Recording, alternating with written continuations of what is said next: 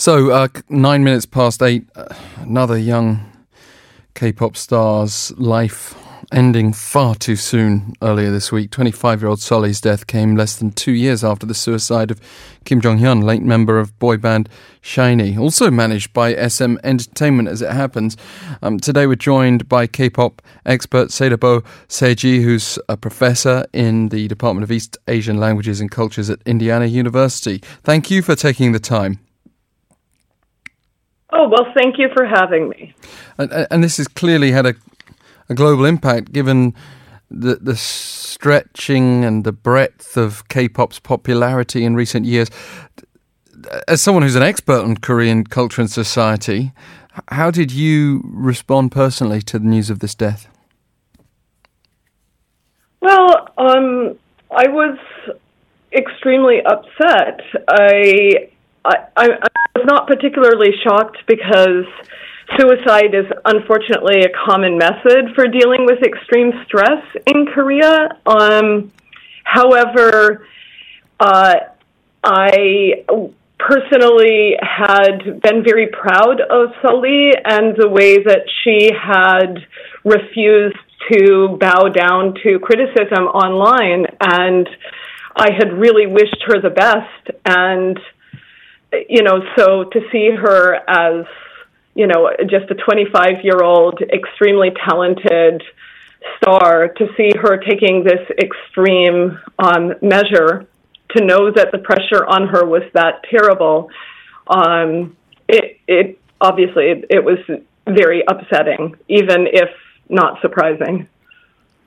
Yeah, she did recently host a TV program dealing with online criticism. Probably she felt it was necessary to show the public how serious that can be. Most of us might have some experience with the challenges of online bullying or online debates, but when you're a celebrity, it no doubt takes things to another level, potentially, especially when you're a celebrity that's willing to stand up for what you believe in. What did you think about her appearance on that program, though? Well, I thought the program wasn't funny enough. The American equivalent is pretty funny. I found the Korean program just sort of shocking in the rawness of some of the criticism that these stars had faced.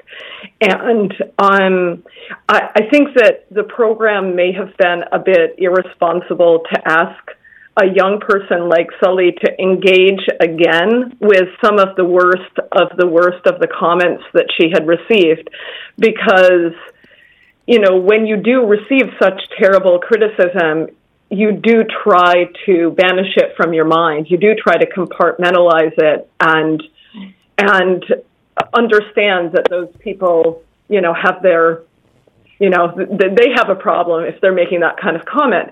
But this program basically forced Sulli to re-experience these terrible comments, and it would have been good if there had been some sort of counseling or therapeutic aspect visible there. And I just didn't get the feeling that the program was taking seriously what they were asking a young star like Sulli to do, to go back and re-experience these terrible comments. Right. I mean, it's quite a trend online these days for celebrities to read out some of the criticisms against them, online criticisms, and kind of offer a sarcastic response. But often they are older, more confident, more comfortable. Yeah, they're older stars, and they read out usually one criticism, and they make a pithy response. And it's one thing to read out one criticism. It's very different to be hosting a full-length program and exposing multiple negative comments that Sulli had experienced in the past. So, yeah, I think that it's handled very differently in the way that it's been handled in Western context. Is there also another comparison to be made between different countries, that maybe the K-pop scene is even more pressurized? We all know about the fans who are militant in their support, but there's a flip side to that as well. Well, I mean, I think that, Korean society is very collective. Everyone is part of Uri, Uri hometown, Uri alumni, Uri company, Uri family, Uri nation. And part of being part of this collective means that you get support from it. But it also means that if you stick out, if you're the one who's mismatched, then you get beaten into shape. You get pressured to not cause problems for everyone else within that collective. And Sulli acted out according to typical gender norms in Korea, and people kept trying to beat her back and force her to conform, and she refused. And so it's there is something particular about Korea in that. Also, I think an aspect of being a star in Korea is that it's very hard to maintain a normal life after debut compared to singers or celebrities in other countries. And that's partially because before debut, the stars have already been isolated and they don't have a family and friends surrounding them in the same way that somebody might if they were in America. And so they've already spent years in a trainee system, and they just don't have like a very robust network of people who know them as individuals, not as celebrities. And, it's even worse in a case like Sulli because she was a child actress. So she's basically spent her entire life as a celebrity, and the media in Korea has been saturated with the image of all of the different K-pop stars, and it makes it so that basically everybody can recognize your face. So you can't just walk on the street. And we do see in magazines and stuff in America, celebrities just don't wear their makeup and they put on a hat and they go to, the grocery store and buy some food. But in Korea, that's virtually impossible. And so I do think there are some aspects of this case that are particular to Korea or to being a celebrity in Korea. But I really want to emphasize that this online bullying is not only killing people like Sulli or like Chae Jin-shil or many other Korean celebrities who've chosen to take this extreme step, but it's also killing ordinary young Koreans. It's killing ordinary people around the world. And we need to learn how to save young people from this online bullying, because people are just taking their stress and their frustration and their dissatisfaction with their own lives and they're dumping it on celebrities that they see as living a perfect life. And in the ordinary case, people may be starting vicious rumors or divulging private information about their colleagues on message boards at their company or at their school or whatever it is. And we need to fix that sort of behavior. Yeah. So it's not just celebrities who are dying, it's ordinary people who are also dying because of online bullying. Indeed. It seems that people will do all sorts of things just for a cheap laugh or a cheap comment online. Dr. CedarBough Saeji from Indiana University, thank you very much for joining us first of all today. Well, thank you for having me. I hope you have a great rest of your day. Well, let me wish you the same. We've also got Dr. Curie Park, Director of the MindCare Institute of Korea, to look at this from a psychiatric perspective. And thank you for taking the time. Good morning. So, from your medical perspective, did you straight away think this is a case of depression that wasn't supported, or was there any other particular reaction that you had to her death? Well, just quick correction. I'm a clinical psychologist, right? Right. Well, I mean, I've got Dr. Curie Park, Director of the MindCare Institute of Korea, and I know that psychiatry and psychology have a distinction in your world, but we just want to get the mind perspective, if I can put it in layman's terms. Of course. So one of the things that I worried about when I heard about the Sulli's case was I worried about the impact that it would have on copycat suicides and the impact that it would have as a trigger for other young people who would hear of this case and then would trigger thoughts about suicidal tendencies in themselves as well. The online hate comments that we were just talking about that Yes. may have put a lot of pressure on a celebrity, but all of us could be potentially vulnerable to this. The thing is, if you look at this from a mentally healthy position, you might just say, well, why not just ignore it? But it's not as simple as that, is it? No, it's not as simple as that. Because these days, a long time ago, we only had to contend with, the thoughts inside of our head and then the opinions and thoughts of our friends and neighbors that we would actually meet face to face. But now we have to contend with a virtual community, strangers and people that we don't meet face to face, but who are also important to us, either because we joined the community or even if we're not a part of the community, when we meet the comments in a moment deep in the night or in a moment of vulnerability, it could hit us to the core. And so it doesn't necessarily have to be that you have a mental illness or that you're a celebrity. And as I just heard the end comment of the professor from Indiana University, but she's absolutely right in that it impacts us all, and that these bullying comments, that in fact internet bullying could be like a third community that's impacting us. The real face-to-face community are the world of our internal thoughts, and then this virtual community, if you will.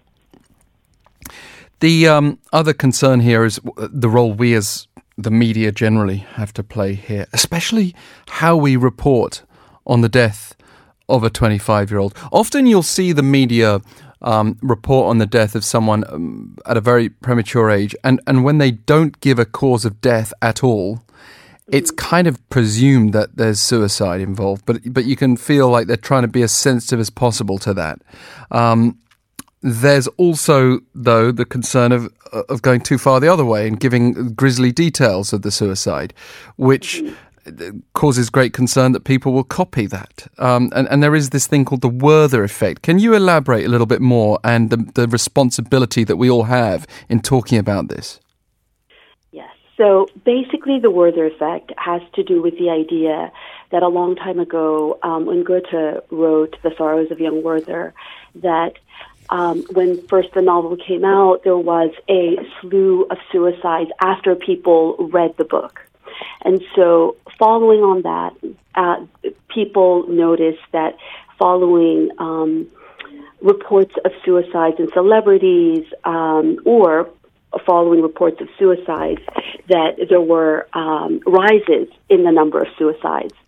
And so I think that one of the things that one very interesting fact that people found was that after Kurt Cobain's death, there was not a rise in suicides.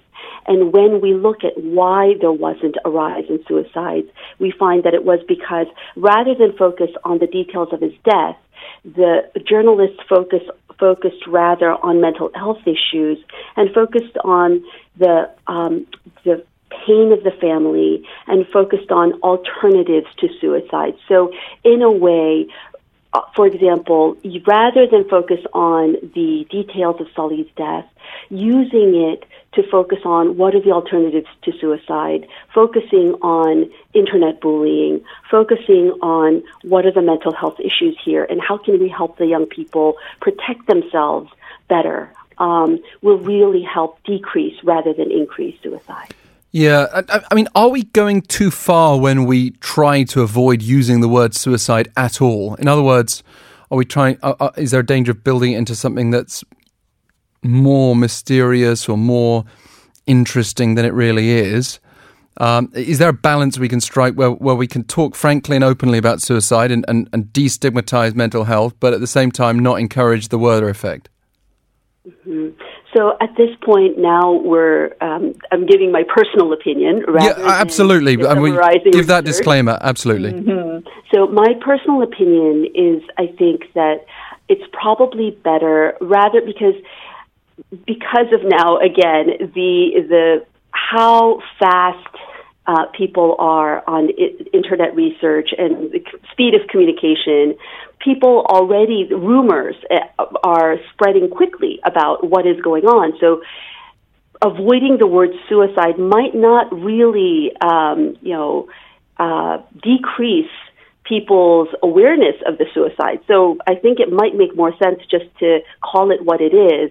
But again, as I said before, rather than focus on the grisly details of it and sensationalize it, focus more on the details that would actually help people rather than make it a trigger. Also staying with your opinion and broadening this out to the conversation generally, I've wondered many times whether the relatively high rate of suicides in Korea is simply because of this. It's not necessarily that Koreans are more depressed than any other country, that they've got any other particular factors that make them prone to suicide, but rather it's the influence of others. And once you build some momentum in that direction, even in a horrible direction like this, that can account for just a slightly higher rate. But what's your view on that speculation? I think that sometimes, again, my personal opinion is that there is, people talk a little bit about the difference between individualistic cultures versus collectivist cultures. And I think that sometimes there tends to be this kind of ganging up on the internet. This, not necessarily in Korean culture only, because I've seen ganging up in many, many other cultures as well. It's almost like lynching, right? Where you see on internet bullying this increase in sort of severity of the comments, and it gets worse and worse and worse as people add to the comments and become more and more increasingly cruel and insensitive. But I think that in Korea, I've seen this happen in real life, in school bullying, and then I think that it also is emulated on the internet as well. And then I think that sometimes it has these kind of tragic consequences. Thank you. Not to limit it to Korea, of course. Well, we just want to reiterate that anyone who could be facing a problem that's difficult to talk about, like depression or online bullying or any other number of interwoven issues, if you've got a family member or a friend who's experiencing those difficulties, that could be what you're worried about. Help is at hand. You can dial the suicide prevention hotline, 15770199, 15770199, the Hope line by dialing 129, the Lifeline by dialing 15889191, or the Youth line 1388. For now, Dr. Curie Park, thank you very much. We'll now get to our hourly bulletin.